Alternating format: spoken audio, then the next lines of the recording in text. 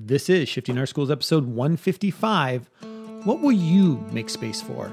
Shifting our schools happens with small, significant steps forward. This week, Jeff Utic is back to tour us through a way to keep taking those steps with another free Shifting Schools resource. Before you listen, we want to remind you that this episode has a ready-to-use meeting map, so you can use this episode with your team. Be sure to find the link in our show notes. Okay, educators, ready to dig in, unlearn, and prepare to spark the next shift at your school? Then let's kick off this episode.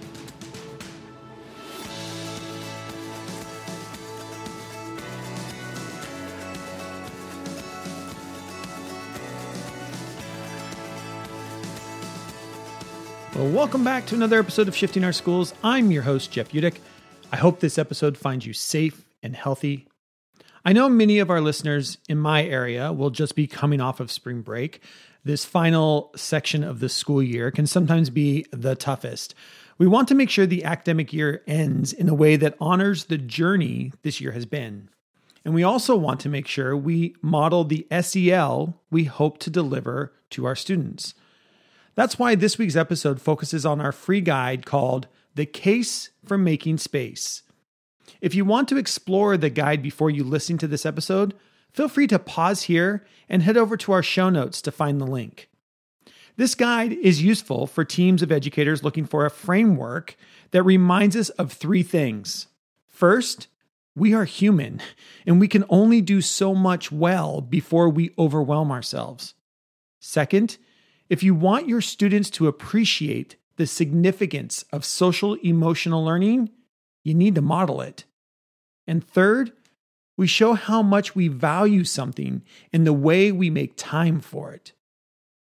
In this guide, you'll find resources to help you consider making more space for the following: emotions, new ways of collaborating, gratitude, micro moments of reflection, playfulness, check-ins, and questions.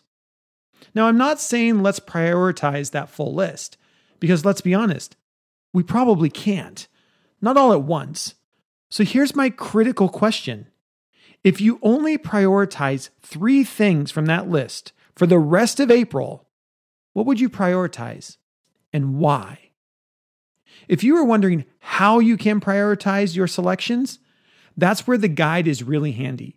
It addresses the how with a range of options. But I want to spend a little more time on the why, because I think as educators, it is the question we must constantly ask ourselves. Why am I doing what I'm doing? What's my intended outcome for students? As educators, we are also really good about asking a question and looking at that question through the eyes of our learners. So let me go through that list again. And as I do, listen to it from the perspective of your students. You know your kids. Which 3 do they most need more space for right now? And how do you know? Do your students need more space for their emotions? Do your students need more new ways of collaborating and reaching out to each other? Do your students need ways to show gratitude to each other? Do your students need micro moments of reflection? Do your students need a little more playfulness in their lives? Do your students need to have more check-ins? Or do your students need to be able to ask more questions of the people around them? If you caught last week's episode, you know I sat down with 2 teens as they took us on a tour of the big lessons they've learned during the pandemic. If you missed last week's episode, I strongly encourage you to go back and listen from these 2 young ladies talk about their year of learning. And I want to reiterate one idea that one of our guests, Kira, shared. She said, quote, "The mistake a lot of my teachers made was thinking we could learn the same amount this year as we did last year," unquote. That has stuck with me. School cannot be the same during a global pandemic. Of course it can't. A crisis doesn't give us the choice to change. We have to adapt. Our students have to adapt. Heck, my cats had to adapt of me being home all the time. So when I think about that list, and I think about the teachers, pre-service teachers, and the administrators I work with every week, I look at that list from their perspective, and I know they need more space for new ways of collaborating. We've all grown as collaborators this year. I know they need more space for gratitude. This school year aren't no longer a competition with each other.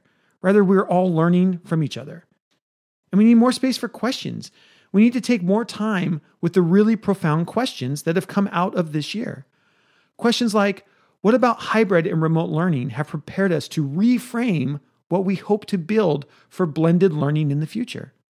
Questions like, how did PD delivered remotely actually give teachers more time and more autonomy over what and how they learned? I'm currently working with a few schools who have decided they want their PD to be self-paced. Why? They realized during the pandemic that it worked better for their staff, that teachers, who are also parents, really appreciated the flexibility, that some teachers learned better in the evening, and that teachers felt valued and trusted when a self-paced option was present. The self-paced pathways I've developed are all about fostering new ways of collaborating. I hear from teachers that they feel like their ideas sometimes don't cut through the noise because they are maybe introverted. And you know what? We have the tools to support the entire team.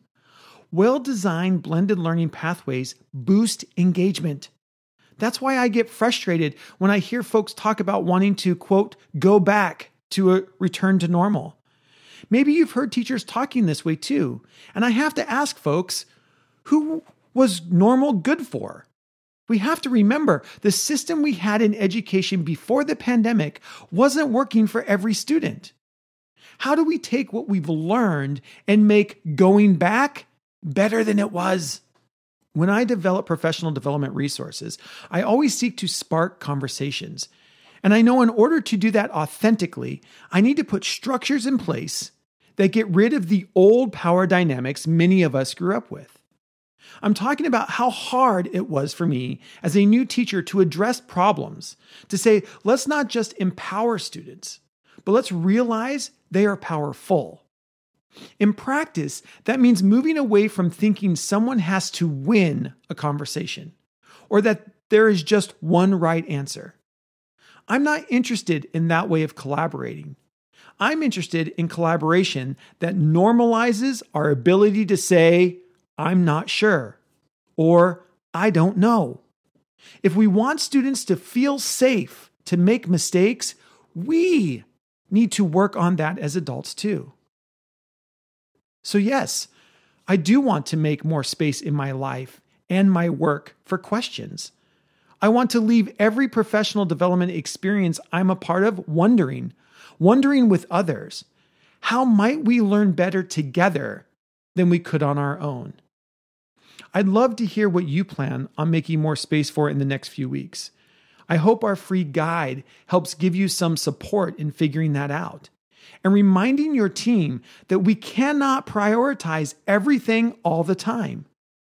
That we do have to learn that acknowledging our limits actually means we foster our growth.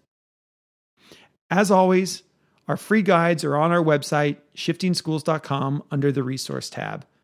You can also find the links to the library in the show notes of today's episode. Until next time, I'll see you on the network. Thank you for being a part of the #ShiftingSchools community. We love when listeners like you weigh in, so head over to our show notes to find ways to share your thoughts.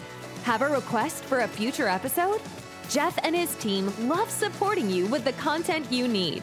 Shifting Our Schools podcast is a proud production of the Shifting Schools team. Looking for a longer interactive conversation about the ideas shared in this session? Contact us at info@shiftingschools.com to find out about our workshops.